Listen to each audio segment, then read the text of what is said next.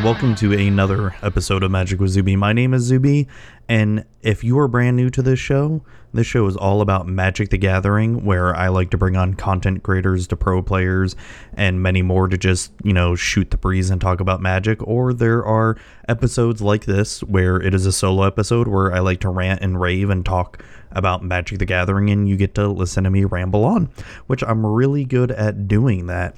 By the way, I'm really good at rambling. But I like to say I ramble with a purpose, which not really. So, before we begin, let's get some announcements out of the way. I'm scheduled to be at Grand Prix Orlando from August 10th through the 12th. Grand Prix Atlanta from November 2nd to the 4th. And yes, I am going to repeat this every week until those events actually happen, because I need to get it through your brains that I'm going to be there at those two events, and I am so excited because I had such a fun time at Grand Prix Dallas, and I cannot wait to go to Orlando and Atlanta later this year. I wish I could go to more GPs a year besides the 3 that I'm going to, because I'd love to do it again. I'd love to do it even more. Channel Fireball, if you're listening. Yeah, you know what I'm saying. Yeah, you know what I mean? Magic with Zuby can be found on Facebook at facebook.com/magicwithzuby, on Twitter at magicwithzuby, on Gmail, and you can email me at Gmail if you have any questions about the show or anything like that, at mtgzuby@gmail.com. We are found on iTunes, Google Play, Stitcher, and TuneIn Radio, and probably your favorite podcast app out there. And if you want to support the show in any way, you can support Magic with Zuby on Patreon at patreon.com/magicwithzuby. It is not necessary, but it is helpful and much, much appreciated if you decide to do so. I think that about covers it, so let's get some ads out of the way and let's get right on with the show. Well, hey there, Zoe. Why the long face there, chum? I just want to order some Magic cards, but the shipping was too expensive. Too expensive? Well, did you know if you go to legitmtg.com, you can order any Magic cards, and anything over $2 or more has free shipping? Wow, free shipping's at legitmtg.com. That's amazing. You heard that right, Zoe. Free shipping at legitmtg.com with any order over $2 or more. Be sure to visit today and get the best deal on Magic singles and Magic sealed product available. Wow, that's amazing!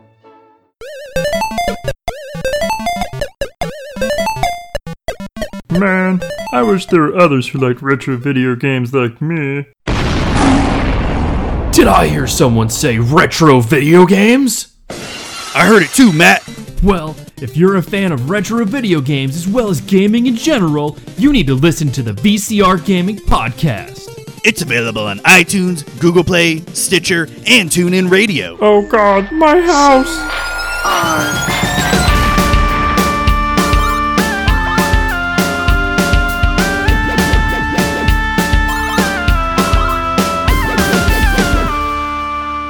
So before we get into the meat of this week's episode, I had a listener who wanted me to try to start doing this. At least I know I've done it before in the past, and I've also done, build a booster deck or build a booster pack deck series, which those just got so tiring to do. But he wanted me to do a pack one, pick one. And I figured, let me try to incorporate that a little bit more. I wanted to have an actual physical booster pack for this, but for this week I don't. And I will try to for the next time I do this. So obviously Dominaria is out. So Dominaria is going to be the set I am going to do. And when I opened up my virtual booster pack, these were the cards that I got. I got Corrosive Ooze, which is 1 and a green creature ooze. Whenever Corrosive Ooze blocks or becomes blocked by an equipped creature, destroy all equipment attached to that creature at the end of combat. Seismic Shift, which is Seismic Shift, I should say, not Seismic Shit. 3 and a red sorcery, destroy target land. Up to 2 target creatures can't block this turn. Short Sword, 1 colorless artifact equipment. Equipped creature gets +1/+1. Equip 1. I'm going to pronounce this card wrong. Diavinate Trapper, or Diavinate Trapper, 2 and a white, creature, human archer. Whenever you cast a historic spell, tap target creature an opponent controls. Broken Bond, 1 and a green, sorcery, destroy target artifact or enchantment. You may put a land from your hand onto the battlefield. Shivan Fire, red instant with kicker 4. Shivan Fire deals 2 damage to target creature. If the spell was kicked, it deals 4 damage to that creature instead. Artificer's Assistant, blue, 1 blue. Bird creature, flying. Whenever you cast a historic spell, scry 1. Llanowar Envoy, 2 and a green, creature. It's a 3/2. You can pay 1 and a green to add 1 mana of any color. Frenzied Rage, 1 and a red, enchantment aura. Enchant creature gets +2/+1 and has menace. Fungal Infection, 1 black instant. Target creature gets -1/-1 until end of turn. Create a 1/1 green Saproling creature token. And now we are going to start hitting the uncommons. Those were all the commons, just FYI. And so now the uncommons: Sanctum Spirit, 3 and a white creature spirit, lifelink, discard a historic card. Sanctum Spirit gains indestructible until end of turn. Nature's Spiral, 1 and a green, sorcery, return target permanent card from your graveyard to your hand. This next uncommon, Tatyova Benthic Druid, 3 green and blue, legendary creature Merfolk Druid. Whenever land enters the battlefield under your control, you gain 1 life and draw a card. And then our rare of the pack, which is a Territorial Allosaurus, 2 and 2 green, kicker 2 and a green. When Territorial Allosaurus enters the battlefield, if it was kicked, it fights another target creature. So for our pack 1, pick 1, this really comes down to Tatyova, Benthic Druid, and Territorial Allosaurus. So the reasoning for this, for my sake here, for my opinion, is Tatyova, Benthic Druid is insanely good. Even if you're just really playing in one of the colors, green or blue, which most likely green is the better color and limited in here, this card, even if you're just splashing blue, can steal games for you and just keep gaining you life. And the card draw is so important in this limited format. I mean, card draw altogether is so important. And like I said, I have seen games where the person is down to like 2 life, plays a Tatyova, plays a land, gain a life, draw a card, and then plays that one card. What is it? Kick the Ash or no, Ash. It's something. Where you can kick it and get 2 lands out and just basically gain 2 more life and draw 2 more cards. It's that instant. Oh, I don't remember what it was called. Was it Drowned Ash? I'd have to look it up, but you probably know what I'm talking about. It's that 2 and a green ramp card that's in Dominaria right now. And like I said, Tatyova, hands down, is so good. Territorial Allosaurus is a really good 4-drop bomb for you to have in limited. But I don't think it's going to help you win games, though. When looking at this pack, I would really have to suggest taking Tatyova, Benthic Druid over Territorial Allosaurus, because if you don't, someone else is going to get it, and if you happen to be paired up against them in draft, you're going to have a bad time. Territorial Allosaurus is really good, but Tatyova, for me, just makes it hands down way better. Now, like I said, it really depends on what you get past, and if hopefully one of the colors is open, because I say even if, like, say you're going all blue, which hopefully you don't have to. I've had to do that. I've had to go blue-red before because it was wide open. But let's say if you do happen to, say, draft all blue and another color but no green, splash green for this, because you will not be sorry. This card wins you games, hands down. Also a really sick commander, by the way, too. So yeah, that is my Dominaria pack 1, pick 1, and I would definitely choose Tatyova, Benthic Druid. Alright, so it has been a while since I've done a solo episode where, yeah, even though last week was a solo episode with Grand Prix Dallas, that was more of talking about a story, but it's been really, it feels like forever since I've done an actual good old solo episode to where I've just talked about Magic, right? We just did our, pack 1, pick 1 of Dominaria, and I want to try to do that more. I do have some guests that are going to be coming up, in the coming weeks and all that, but let's not have that deter of some Magic that I want to talk about. So I recently have just done a huge cube update to my cube here, and it consisted of me taking out 7, 14, 21, 28, 29, 30, 31 cards and replacing them with a bunch of cards here. So I'm just going to, the cards that I took out, I'm just going to give them names. I am going to put a link to my cube list in the show notes, so be sure to look for that, because I am planning, as one of these days, eventually, I am planning on making I don't know, I guess it'd be almost like a 5 or 6 part, I guess it would be like a 6 to 7 part series of talking about all the colors of my cube, do the 5 monocolors, and then maybe 1 or 2 episodes of the multicolors and artifacts. That might be 2 episodes in there, because there's not too many multicolors and not too many artifacts compared to the monocolors at that point. I do want to talk about it because I love my cube. I love working on it. It's just, I don't always get to play it or work on it all the time. And and I did promise that a long time ago that I would do a specific cube series talking about each color of my cube here. But so before I get into this, I'm just going to name all the cards I took out and then talk about all the cards I put in. So this may take a while here. For the cards I took out, I'm just going to give the names, but for the cards I put in, I will talk about what they do.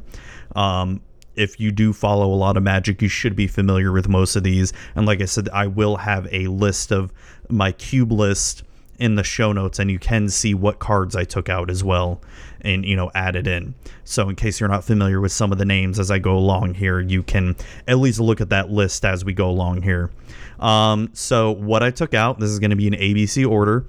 I took out Angelic Overseer, Angelic Purge, Archangel, Azorius First Wing, Baneslayer Angel, Black Cat, Boros Battle Shaper, Brush Strider, Cathedral Sanctifier, Chaplain's Blessing, Druid of the Cow, Elvish Warrior, Execute, Garrick's Companion, Gideon's Phalanx, I don't know if I'm saying that right, Hollow Henge Beast, Hunted Wumpus, Jwar Isle Avenger, Latch Seeker, I'm gonna mess this up here, Mahamadi Djinn, Murderer's Axe, Night Guard Patrol, Prime Speaker Zagana, Scrape Skin Drake, there you go, because I know how to talk, Selesnia's Sagittars, Severed Legion, Sublime Archangel, Trusty Machete, Wisp Weaver Angel, Youthful Knight, and Youthful Scholar. So the reason behind this this big change up here was because one, white was way too strong in my cube, really strong. If you look at some of the white creatures I listed here, Angelic Overseer, Baneslayer Angel, hell, even Archangel is really strong. Sublime Angel is really strong. Wispweaver Angel is pretty good. Not as strong as the others, but what I was noticing when even just playing or even just test drafting was I was always going towards white, because white was just so good. And what I did for a while before I made this change was I was trying to up the answers for the other colors, but I just found that probably wasn't the best thing to do. So I really needed to nerf white, but not nerf it to the point to where it was unusable. So I did put in some interesting creatures in white, which I will explain here in a second. And some of the other colors that got hit pretty decently were green, more so because some of the creatures I took out were kind of boring or bored me. Black got hit a little bit. Red didn't get touched at all because I felt red is in a good place right now.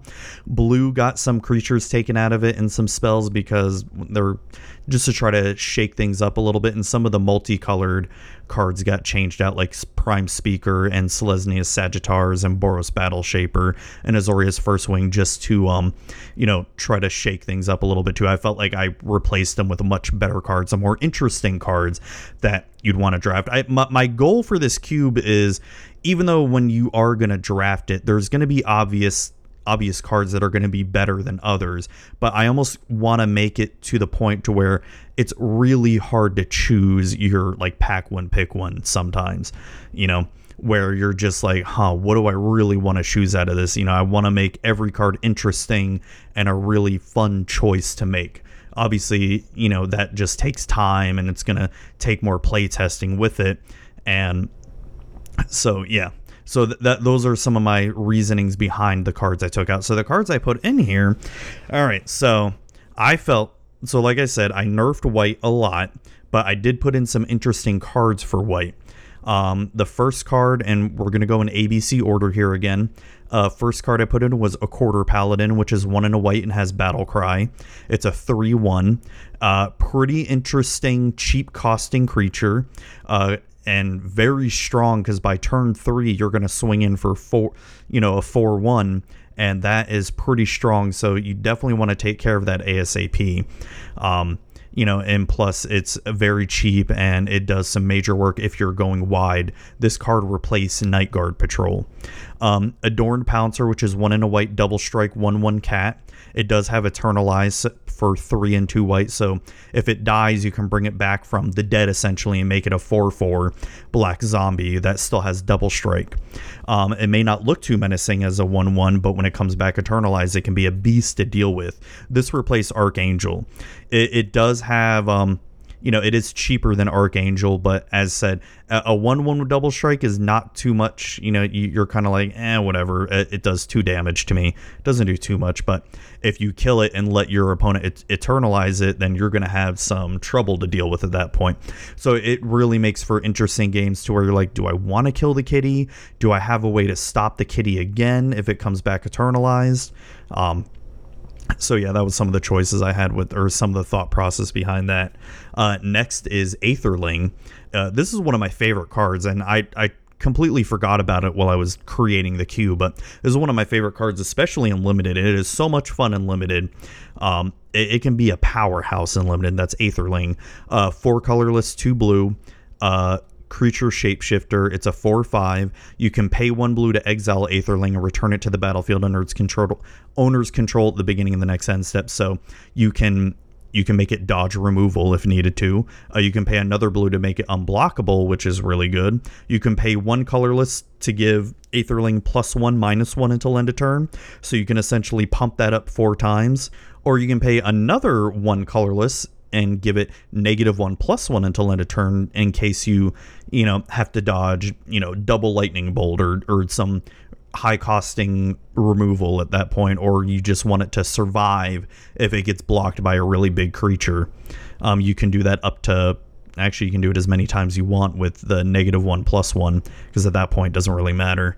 So I feel like it's a very fun, versatile, and powerful card in Limited, and I like fun cards like that, and this replaced Latch Seeker. So another white card that I put in was actually one of my favorite cards in Hour of Devastation. At first glance, it doesn't seem to be that good of a card, but surprisingly in Limited, it can be a powerhouse, and that's Angel of Condemnation. 2 and 2 white, creature angel. I know I've talked about this card before on the podcast. Has Flying Vigilance, 3/3. So you're like, oh, okay, for a 4 costing 3/3 Flying Vigilance, not too bad, But it has 2 awesome abilities. You can pay 2 and a white and tap it, exile another target creature, return that card to the battlefield under its owner's control at the beginning of the next end step. So really good way to blink a creature from your opponent that may be really strong. Or you can pay 2 and a white and tap, exert Angel of Condemnation, exile another target creature until Angel of Condemnation leaves the battlefield. So maybe you need to get rid of a really big creature that is going to destroy your day if you don't get rid of it right away, and you may not have enough removal in your hand at the time. So it's a really good utility card. Not the strongest creature, not the most overpowered creature, but a really good card to help you out with clearing your opponent's board there. So, and this one replaced Angelic Overseer. Next card on the list is Angel of Invention.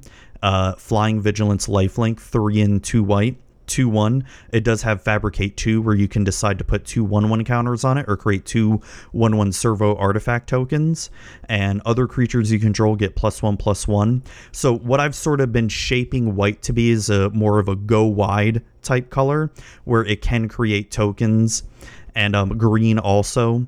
And so this is just a really good Lord creature to pump up your team if you're planning on going wide, and pump up your tokens as well. Or you can decide to put 1/1 counters on it, either way you want to go.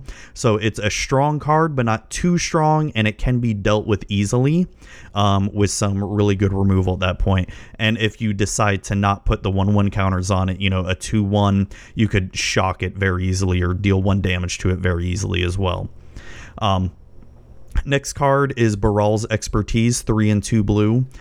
Sorcery, return up to 3 target artifacts and or creatures to their owner's hands. You may cast a card or convert a mana cost 4 or less from your hand without paying its mana cost. So this did replace a creature, and I wanted blue to have some more board control capabilities. So this does have the ability to sort of help you out and maybe thin up your opponent's board a little bit. Maybe if they're playing a lot of tokens, okay, you can make those tokens disappear completely. And this did replace Scrape Skin Drake. I know I'm saying that slow. It's just, I know I'm going to mess it up. Scrape Skin Drake. There you go. Next card on our list is a black card, Cast Down. 1 and a black from Dominaria, instant, destroy a target non-legendary creature. This replaced Execute. Execute was more geared towards white. It was a card that I was trying to, pump up black for its removal, since black is known for good removal. And I figured this would be a better way to just have better removal overall in case your opponent's not playing white, because that Execute card is kind of a dead card if you happen to draft or to have it in your sealed pool if you're not playing against white.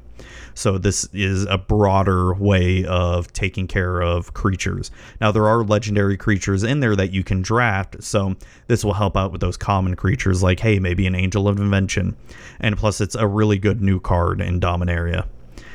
Next one is Dusk Legion Zealot, which is 1 and a black. When it enters the battlefield, you draw a card and you lose 1 life. Extra card draw on potentially turn 1, on turn 2. Not bad at all. And plus it fits with the other vampires that are in the cube, and this replaced Black Cat. Felt like it fits it fits better overall with the theme of the cube. Next is Glorybound Initiate, which is 1 and a white human warrior. You may exert Glorybound Initiate as it attacks. When you do, it gets +1/+3 and gains a lifelink until end of turn. It's naturally a 3/1. So once again, another good creature for going under and getting with aggro and potentially helping you going wide. This replaced Wisp-Weaver Angel. So what replaced Garruk's Companion? A card that is infinitely more interesting, I should say, and that's Grunn the Lonely King. If you have not played much Dominaria Draft or Sealed, you will, or if you have, you will notice that Grunn the Lonely King is a powerhouse in Limited. It is a 4 and 2 green legendary creature ape warrior. It has kicker 3. If Grunn the Lonely King was kicked, it enters the battlefield with 5/1/1 counters on it. When Grunn attacks alone, double its power and toughness until end of turn. So it's naturally a 5/5, so if you don't kick it, it'll become a 10/10 when it attacks alone. And plus there are plenty of pump spells in this cube as well too, so it can potentially attack for 12 to 15, when it swings. And if you happen to kick it and when you swing alone with it, it's going to be a 20/20. Heck yeah, sign me up all day every day for that. So what replaced the Murderer's Axe equipment? It's probably one of the more interesting artifacts that I found in Dominaria, and that's Helm of the Host, which is a 4-costing artifact equipment. At the beginning of combat on your turn, create a token that's a copy of equipped creature, except that token isn't legendary. If equipped creature is legendary, that token gains haste, and it costs 5 to equip. Like I said, if you have not played much Sealed or Draft in Dominaria, this card is ridiculous if you can't take care of it. Even if they put it on a simple 1/1 on their side, and they're still getting more creatures. And the good thing about it is the token doesn't go away. So that makes it 1,000 times better. It's not one of those, hey, it creates a temporary token, it goes away at the end of your turn. No. This stays. And if you have a really powerful creature like one of the Gear Hulks, or if you have Metalworks Colossus and you equip it to that, you're just going to keep creating, 10/10s and 11/11s every turn. So all I have to say is ridiculous, and it's very fun and exciting. Another card, this next card replaced another equipment, and that is Icy Manipulator. It replaced Trusty Machete. I figured Icy Manipulator, after playing with it in Dominaria Limited, it is a very good card because it helps you control the board and helps you, especially against your opponent. Icy Manipulator is a 4-costing artifact. You pay 1 to tap target artifact, creature, or land. I mean, what more can be said about this? It's just ridiculously good. So it turns out when I was making my cube, I didn't realize I had this, but I had 2 Angelic Purges in my cube, and I didn't realize it. So this card replaced the extra Angelic Purge, and that's Journey to Nowhere, which is a 1 and a white enchantment. When it enters the battlefield, exile target creature.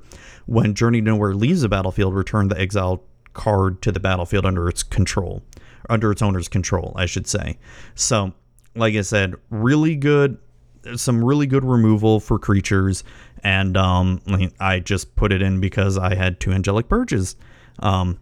Another black card that I put in, this one replaced Baron Senger, and Baron Senger is a very high costing card, and really, I mean, there's better bombs in the cube than Baron Senger. So that is Kitesail Freebooter, Freebooter, 1 and a black human pirate. When it enters battlefield, target opponent reveals his or her hand. You choose a non-creature, non-land card from it. Exile that card until Kitesail leaves the battlefield. It's a 1/2 with flying. So yeah, it is easy to get rid of and kill, but you know, it can slow your opponent down should you choose to get rid of a very important card from their hand. Maybe you got rid of that one piece of removal they had, and Kitesail is just going to be like, you can't do it now. So this card replaced Boros Battle Shaper, and that's Lightning Helix, which is a red and a white instant. Lightning Helix deals 3 damage to target creature or player, and you gain 3 life. So very good removal and a good way to gain some life if you need it. So this next card replaced Jwar Isle Avenger, and that's Luzon Scholar General. It's not the best card, but I wanted a fun card that, you could possibly pump up, and there's no other cards with horsemanship in the cube, so I figure, this will be pretty fun at least. Whenever Luzon Scholar General deals damage to opponent, you may draw a card. It's a 1/3 naturally, and so it has the potential ability to get pumped up with other cards in the cube. And there is no horsemanship elsewhere besides Luzon, so you're essentially going to be able to attack your opponent for free until they get some removal or a way to deal with it. So if you're a nice little interesting card, it's not too strong, but it can be an annoyance if you can't figure out a way to deal with it. So the next card, this is one of my favorite Fate Reforged cards in Limited, and it was such a ridiculously good card there if you happen to draft it, and that's Mardu Strike Leader, which is 2 and a black, and whenever Mardu Strike Leader attacks, you put a 2/1 black warrior creature token onto the battlefield. It's a 3/2 naturally, but it has the awesome ability of dash for 3 and a black, where you play the card, it gains haste, and you attack with it, and then you return the card to your hand at the beginning of your next end step. So that way you can just keep creating tokens over and over again. This replaced Severed Legion, and plus Mardu Strike Leader is a more interesting card in my opinion. This next card replaced Youthful Scholar, and that's Naru Miha, Master Wizard, a Wizard Lord, and being able to copy spells. What's not to love? It's a 3/3 naturally and can copy target instant or sorcery spells you control, and you may choose new targets for the copy. This only happens when it enters the battlefield. So white got some better spot removal as well, it replacing Gideon's Phalanx, and that's Path to Exile. 1 white instant, basically exile target controller. Its controller may search their library for a basic land card and put on the battlefield tapped, and then shuffle the library. Really good removal. What's not to love about Path to Exile. This next card replaced Azoria's First Wing, and that's Wrath Capuchin, Ship's Mage, 2 and a white and blue. Human wizard with flash and flying, and you may cast historic spells as though they had flash. And in case you forgot what historic spells are, those are artifacts, legendaries, and sagas. And I do have 1 saga in the cube. There may be more coming in the future should I, look over the list again and figure out, maybe some of these other cards would be a little bit more interesting as well. So this next card replaces Druid of the Cowl, and this is on the surface the card doesn't seem that great, but it is good for that kind of mono green stompy type feeling. And that's a Resilient Kenra for 1 and a green. When it enters battlefield, you may have target creature get +X/+X until end of turn, where X is Resilient Kenra's power. And it's naturally a 2/2, but it does have Eternalize for 4 and 2 green, where it comes back as a 4/4 zombie. And so then you can pump up a creature for +4/+4. Like I said, really good for that stompy, go wide style and aggro style. Our next card replaced Sublime Angel, and it's Restoration Angel for 3 and a white. It's a 3/4 flash flying. When it enters the battlefield, you may exile target non-angel creature you control, then return that card to the battlefield under your control. There's a reason why I put this in, and you're going to find out in a couple cards down here as I get a little bit further. Don't worry, we're in the S's right now, so we're almost done here.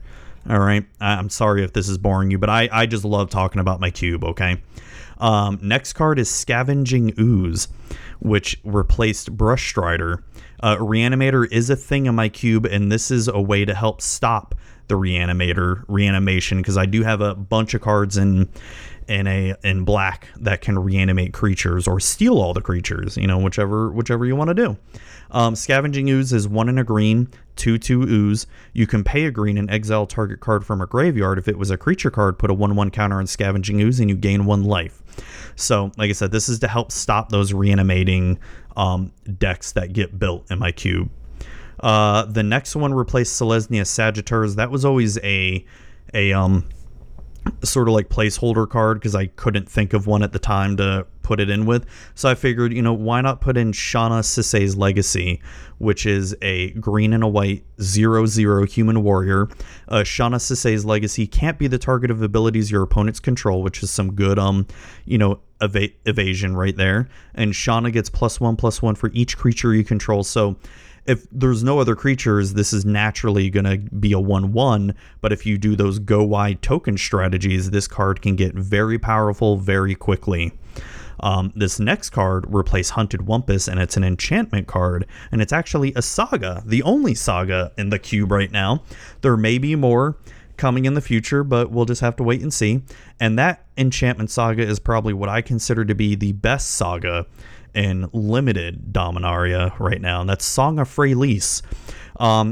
If you have not played this card or played against this card in limited in Dominaria, you'll realize how broken this card can be. So Song of Freyalise is a saga, and its first 2 chapters are until your next turn, creatures you control gain tap, add 1 mana of any color to your mana pool. So not too bad. The first 2 chapters aren't too bad. They help you, if you're playing a lot of tokens or creatures, it helps you cast more creatures or spells or what have you. Its third and final chapter is put a 1/1 counter on each creature you control. Those creatures gain Vigilance, Trample, and Indestructible until end of turn. By that time, if you're not winning the game with this card, you're doing something wrong, because that third chapter ability is ridiculous and so strong and so good that I had to put it in this cube. And it's almost like a snap pick because it's such a good card. Replaced Hunted Wumpus, which compared to Song of Freyalise is kind of boring. So this next card replaced Youthful Knight. This is another white card. It's Step Links for 1 white. It's a cat creature. It's a 0/1, but it has the landfall ability. Whenever a land enters the battlefield under your control, Step Links gets +2/+2 until end of turn, which on the surface is not bad, and there is some ramp in green that can help you get multiple lands in 1 turn, and this will just make this card that much better. This next card replaced Prime Speaker Zagana, so you may be wondering why, because Prime Speaker is a really good card, really good Simic card. Once again, have you played Dominaria Limited? This card that I'm about to name is broken and bonkers. It's not really broken, because it can be easily dealt with, but it's an insane card if you don't deal with it, and it's Tatyova Benthic Druid, which I just picked in my Pack 1 Pick 1 in Dominaria that you heard earlier. Tatyova Benthic Druid, 3 green and a blue. Whenever land enters the battlefield under your control, you gain 1 life and draw a card. It's a 3/3. So it's not impossible to kill. It's a pain in the butt if you don't deal with it. And the drawing engine on it is just insanity. This next card replaced Cathedral Sanctifier. That's Thraben Inspector. It's 1 white human soldier. It's a 1/2. When it enters battlefield, you investigate, you put a clue artifact out, and you can pay 2 colorless, sack this artifact, and draw a card. This next card is the reason why I put Resto Angel in, and that's Thragtusk. And if you ever played with Resto Angel and Thragtusk in Standard, you'll understand why I put this in. So Thragtusk is a 4 and a green beast creature. It's a 5/3. When it enters the battlefield, you gain 5 life. When it leaves the battlefield, you create a 3/3 green beast creature token. So Resto Angel allows you to flicker this Thragtusk here and to let you gain more life and create a token, essentially. This next card is another board wipe that replaced Chaplain's Blessing, which Chaplain's Blessing is pretty boring on its surface. This card is Tragic Arrogance, which is 3 and 2 white. For each player, you choose from among the permanents that player controls an artifact or creature enchantment and a planeswalker. Then each player sacrifices all other non-land permanents he or she controls.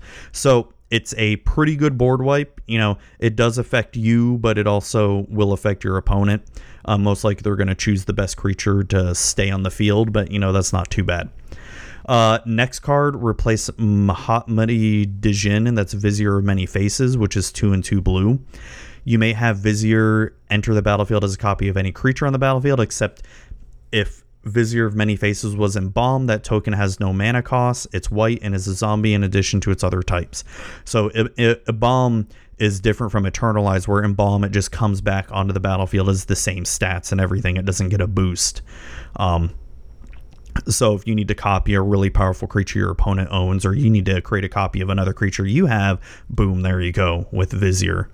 Next card is Warkite Marauder, replaced As Foretold. It's 1 and a blue human pirate, and it's a flying 2/1. Whenever it attacks, target creature defending player controls loses all abilities and has base power and toughness of 0/1 until end of turn. So it doesn't seem that great on the surface, but it can, help you stop that really big creature that, you just need to get in that 2 extra damage somewhere and just make it a 0/1 until end of turn. And the last but certainly not least card is Wayward Swordtooth, 2 and a green. This replaced Elvish Warrior. It is a higher costing card than Elvish Warrior, but it's more interesting card because Wayward Swordtooth is a dinosaur and it's a 5/5 for 3. But you can play an additional land on each of your turns, but Wayward Swordtooth can't attack or block unless you have the City's Blessing. And so it has Ascend, which allows you to get the City's Blessing if you control 10 or more permanents, and you keep that for the rest of the game, even if you lose, if you go back down to 9 permanents. Once you have 10 permanents on your field, you get that City's Blessing.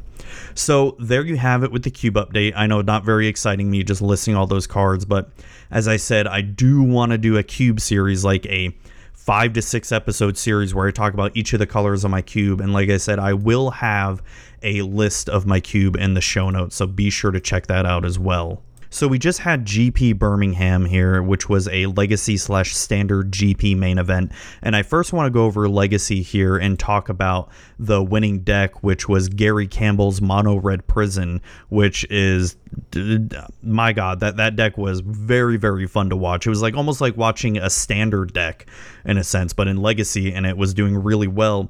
And I really, really thought that Grixis Delver was going to take it, as it usually does in Legacy, but seeing this mono red deck just got me super excited. It almost made me want to build the deck. I almost have almost all the pieces except for, the ensnaring bridges and the City of Traders and Ancient Tombs.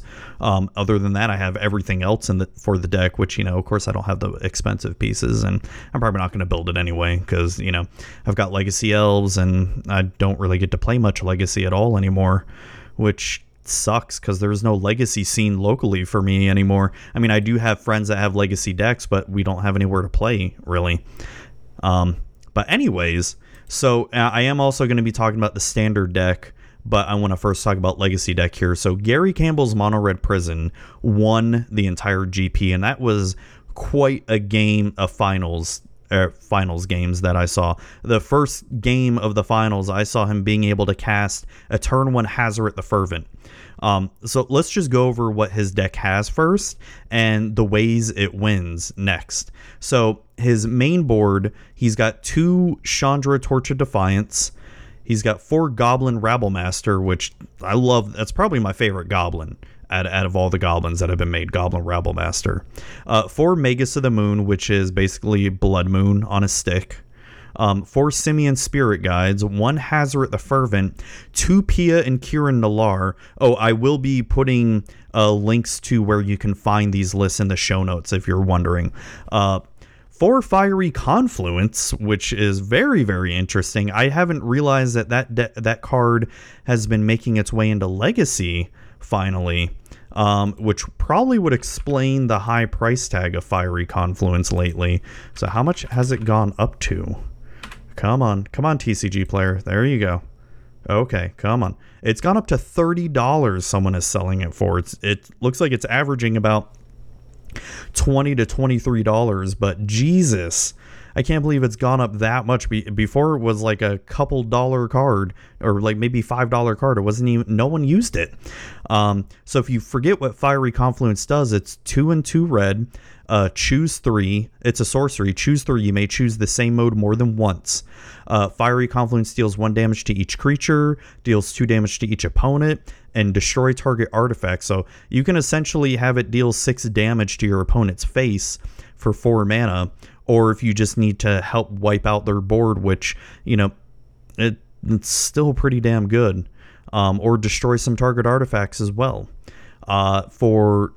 So going on with the deck list, it's got 4 Chalice of the Voids. Oh, I don't have those either because, you know, those are expensive. 4 Chrome Mox, 4 Ensnaring Bridge, which was a very interesting choice. 2 Trinisphere, 4 Blood Moon. For the lands, it has 19 lands, 4 Ancient Tombs, 4 City of Traders, and 11 Mountain, and then finally the other... because they changed how they do Planeswalkers now. It also has 2 Karn Scion of Urzas, which is the new Karn from Dominaria, which is insanely good. The sideboard contains 4 Fairy Macabre, I'm probably saying that wrong, 2 Abrade, 2 Sorceress Spyglass, 3 Kozilek Returns, 3 Scab Clan Berserkers. What? Jesus. Oh, Jesus. 1 Surgical Extraction. I would never have thought in a winning Grand Prix deck I'd see 3 Scab Clan Berserker. And if you forget what Scab Clan Berserker does, you're not alone, because I'm having to read the card right now. I just remember it's from Magic Origins. It's 1 in double red, Human Berserker with haste. It's a 2/2, has Renown 1, where if it deals damage to the player, it gets a 1/1 counter. Whenever an opponent casts a non-creature spell, if Scab Clan Berserker is renowned, Scab Clan Berserker deals 2 damage to that player. So it's like an Eidolon of the Great Revel, but, you know, it's going to always deal 2 damage to the player. It's not as good as Eidolon, but hey, maybe this was a budget thing for him. I don't know. Or he had a reason why to put it in, which I understand why, but it's still such a strange choice because he does have the potential to play Scab Clan on turn 1 in games 2 and 3 with Simian Spirit Guide and, you know, Mountain or whatever, or even Chrome Mox as well. So like I said, in game 1 of the finals, I saw him cast a turn 1 Hazoret the Fervent. So how did he do that? I don't remember exactly how he did it. In the actual game, but the ways he can do it is he has Chrome Mox, which allows you to, it's a 0 costing artifact. When it enters the battlefield, you may exile a non-target or a non-artifact, non-land card from your hand, and you add 1 mana of the exiled card's colors to your mana pool. So he could have multiple Chrome Mox in hand and be able to, you know, exile at least 1 red source from his hand, which it should be pretty easy to do, to have 1 red source in your hand and play it that way, you know, to get the red mana there. And he also has 4 Simian Spirit Guide, which he can just exile from his hand to add, you know, 1 red to his mana pool. And also, you know, he's got an Ancient Tomb and City of Traders, which, you know, can allow him to add 2 mana at once on turn 1 as well. So he has ways of casting a Hazoret in turn 1. Like I said, when I saw that, I'm just thinking to myself, wow, that's insane. Even though he couldn't attack right away, he had to wait until the next turn to attack. But seriously, that's just so awesome to see that Hazoret turn 1, and you're just like, what? Okay. So he also plays an Ensnaring Bridge. With creatures with power greater than the number of cards in your hand can't attack. I think that's why he put in Goblin Rabblemaster and Pia and Kiran Nalaar, because they create 1/1 creatures, and if he has at least just 1 card in hand, those 1/1 goblin creatures can attack at least, and same with those Thopter token creatures can attack if he just has 1 card in hand. And he just played amazingly in that finals match, and I was so happy to see that he won. And I really honestly thought he was going to lose when he was first paired up against Grixis Delver, because, let's be honest, Grixis Delver is a super good deck. There's a reason why it's played everywhere. But this was just such an interesting deck to me that I had to talk about it. You know, also having the Chandra Torch of Defiances to be able to help him deal more damage to his opponent, or even maybe adding some more, you know, red mana to his mana pool, or dealing 4 damage to a creature that he needs, you know. So, and then plus seeing Abrades in a sideboard and actually seeing him use those, that was also ridiculously awesome as well, too. Like I said, this felt more like a standard deck than an actual legacy deck in a sense, and it was really, really fun to watch him play that, because with those Blood Moons and those Magus of the Moons, seeing him shut down, you know, so many decks, since dual lands are so, you know, everywhere in Legacy, you know, and making them all turn into mountains just really did more harm than good for his opponents, more than anything. And just congrats to Gary Campbell for that win. It was really, really awesome to see him win in style like that. And I love the fact that Goblin Rabblemaster was in Legacy. So let's move on to Standard at Grand Prix Birmingham. And I have to say, just right off the bat, here I am thinking that green-black, mono-green, and blue-white control were going to be running rampant everywhere, or maybe even Sultai, Constrictor, were going to be running around rampant everywhere. And here comes red-black vehicles coming in and completely making me go, huh? I guess I don't know Standard as well as I thought I did. And it kind of, this deck does seem pretty cool. So Simon Nielsen's Black Red Vehicles won the Standard GP of Birmingham, the main event. And I gotta say, pretty interesting deck. I like the coolest addition to me is the Goblin Chain Whirler, which that card is really, really good.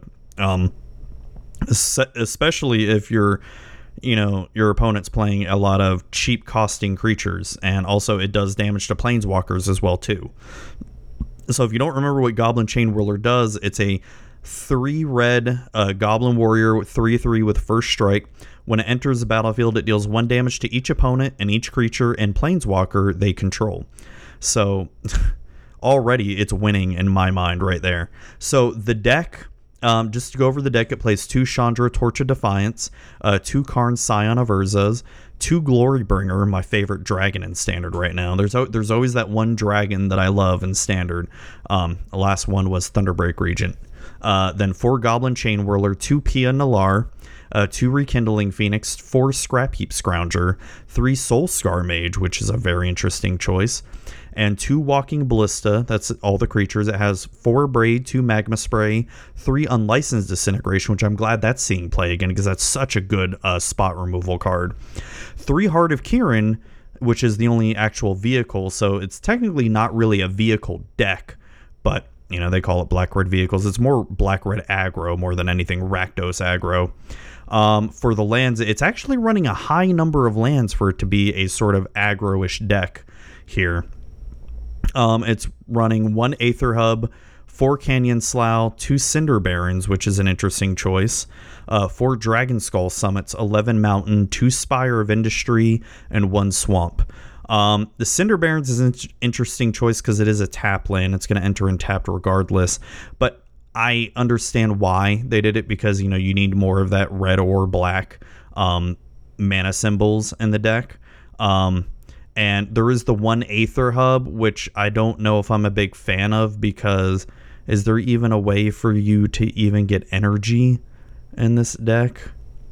Not really. So that's also an interesting choice as well, the Aether Hub, because as I'm looking right now, just in main board, I don't see any other way to get energy. So you could almost say, why not put, another Spire of Industry there, or another mountain or swamp, which I understand why, because, you at least be able to pay that one energy and it'll be the color you need it to be. So I get it. The sideboard is pretty interesting. It has another Glorybringer and Angrath the Flame Chained, Doomfall, which is a really good card, Heartless Pillage. What does this do? 2 and a black, target opponent discards 2 cards. If you attacked with a creature this turn, create a color's treasure artifact token. Okay. Another Chandra, Torch of Defiance, 2 Chandra's Defeat, 3 Duress, 1 Release the Gremlins, 1 Karn, Scion of Urza, 1 Cut to Ribbons, 1 Fiery Cannonade, and 1 Vraska's Contempt. So, like I said, it's an interesting take on red-black. I mean, I guess it's not really considered aggro per se, but it's an interesting take on the red-black. And I kind of like it. It's definitely more of a mid-range deck. And what did it beat? It beat Leo Lahonen. Leo Lahonen played white-blue control, which I thought for sure Leo was going to win that, because white-blue control is so good.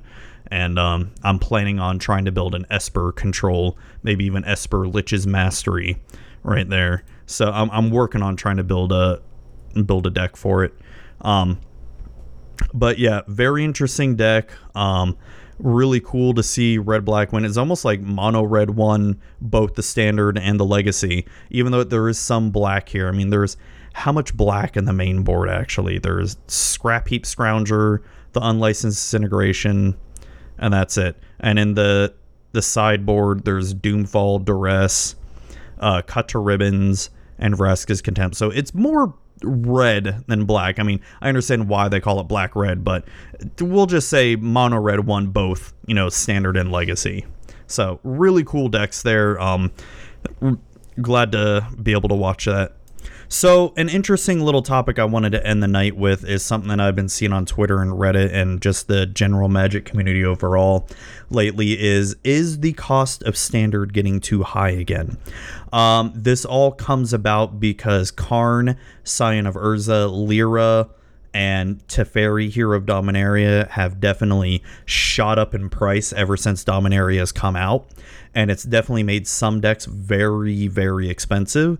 And by very expensive, I mean, we're not near Jeskai Black levels of expensive, where that was reaching anywhere from $800 to $1,000. No, we're starting to reach the $400 to $700 range almost. I'd say more like low 600s, $700 if you're gonna, I don't know, start foiling out stuff. But some of the decks that are getting pretty high up in price is that red-black aggro deck I just mentioned, that's getting up to about $400. White-black Vehicles is over $600. Blue-white Control is getting over $600. There's other variations of blue-white that are about $400, variations of blue-black that are about $400. Even I'm seeing some list of mono-green Stompy reaching over $200, and green-black is getting up to about $300. So is standard getting too expensive? So I noticed this tends to happen when there are more sets in standard. Not all the times, though, but there are... At this point in standard, it's Kaladesh, Aether Revolt, Amonkhet Hour, Ixalan Rivals, and Dominaria. So we've got 7 sets in standard right now, and the cost of decks are just going to go up when Core 19 comes out, Core M19. And if Karn and Teferi and was it Lyra or any other any other really good cards. Even Settle the Wreckage has gone up in price. If those don't go down, then we're just going to see prices just skyrocket. And with Karn being a $60+ card right now, I don't see Karn really going down in price that much. Maybe it'll go down a little bit when it rotates, but right now Karn can be played in any deck you want. And plus it's now seeing play in Modern and Legacy too as well, which is crazy. People are saying the new Karn is way better than the old one from New Phyrexia, Karn Liberated. And you know, in some ways I kind of have to agree in a sense, because it's a draw engine card. It helps you draw your cards. And the card that gets exiled is not gone forever if you have multiple Karns and your first one happens to die. So going back to the original question, is Standard getting too expensive? It's getting pricey to a point if you are just now entering Standard and you don't have previous cards. Yes, a lot of the cards that are expensive are in Dominaria, but another thing that we have to think about too is the majority of Magic players are not grinders. They're not PPTQ or GP grinders. They're not the ones trying to make it to the Pro Tour. There are a lot out there that do try that grind, and I feel for them that decks are getting this expensive, but the average Magic player will never buy a $700 deck. They'll play with whatever cards they may have. They may build whatever kind of jank or basic budget cards there are out there, and there are a lot of budget decks out there in Standard. You know, they're not going to be the best decks out there. Obviously they're going to lose to that $700 control deck that someone just built. So yes, I feel for them. I feel for the people that just want to play budget and they're up against these really expensive decks, and I get it. I understand. I was with you there back during Jeskai Black and Four Color Rally when those decks were reaching near $1,000. And even though I had those decks and could play those decks and had those cards, it wasn't fun to, you know, beat someone's, you know, mono red landfall deck or something back then. You know what I mean? So, you know, what's the answer here? I mean, you can't just exactly go and tell Wizards, hey, you know, can you make the cards cheaper, please? Or, you know, give us ways to make the cards cheaper, because they can't acknowledge a secondary market, right? They can't do anything about it. They're just going to go, well, you know, just buy some booster packs and hopefully you pull one. I mean, there's really nothing for them to do. I mean, so I feel like we're at a part now, we're at a crossroads to where you're either going to play Standard or you're not. If you're kind of unfortunate like me, to where the only thing they play on Friday nights is Standard, is I'm going to have to pour some money into Standard now. Just a little bit. It's more just some cards that I don't have, like Settle the Wreckage. God, I don't want to have to buy those. I've only got 2. Hey, you want to send me some Settle the Wreckage? You know, email me at mtgzuby@gmail.com, and I'll happily take those Settle the Wreckages off your hand. But like I said, it's... I don't think there's anything we can do. You know, we collectively as a community, we can bitch and complain all we want about the price of Standard, but you're just talking to the void. There's really nothing you can do. You can beg, you know, people to trade them for you cheap or buy them cheap, but that's not going to do anything. The market says that Karn and Teferi are like $40 to $60, and that's what they're going to sell for. And you're just going to have to deal with it or just not play. I mean, that's the sad reality of Magic the Gathering, is it's a very expensive hobby. You can play cheap, you can play budget, but you're not going to do that well when you go to FNM or, you know, Standard Showdown and playing against these really powerful decks. That's just the reality of the situation. It sucks. I don't like it, but that's what we're in this hobby because we love it. And you have to understand there are costs involved with this hobby. Do I like the reserve list? No. Do I like the cost of Legacy and Modern? No, not at all. That's why you budget stuff. You put money aside. But I know Standard is different because you can only try to save up for so long before it rotates. Like Legacy Elves, yes, I have a full Legacy Elves deck, but I saved up for almost 2 years to play. I bought a little bit of cards at a time. Standard, it's not a real situation that you can do. You can't just save up for 2 years to be able to play the Standard deck you want to play, because in 2 years you're going to have all new sets and all new card prices. So I get it. I understand. The best thing I can tell you to do is trade, draft, trade into the cards you want. This is a trading card game. There's got to be someone willing to trade with you. If not, then save up that money and buy the cards you need, or don't buy them. You don't have to buy those expensive cards. There's always that fear of missing out that everyone talks about in the Magic finance community. You don't have to have these cards. You see the high price tag and think you're priced out. Yes, you may be priced out of standard. You may not be able to afford these expensive decks, but you know what? Play budget versions of them. You want to play blue-white control, but you can't afford the Karns or Teferis? Play budget. Play, instead of those planeswalkers, play more counter spells or more, targeted removal. I don't know what to tell you.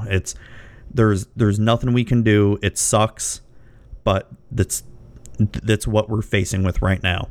And it always does suck that it's the planeswalkers that are most of the time the most expensive, and it's just what we have to deal with. I don't have any answers for it, but what I can tell you is play budget or don't play those decks, and just realize, you don't have to play those cards. If you are a grinder and you need those tier 1 decks, I am so sorry that you have to be paying into this much money.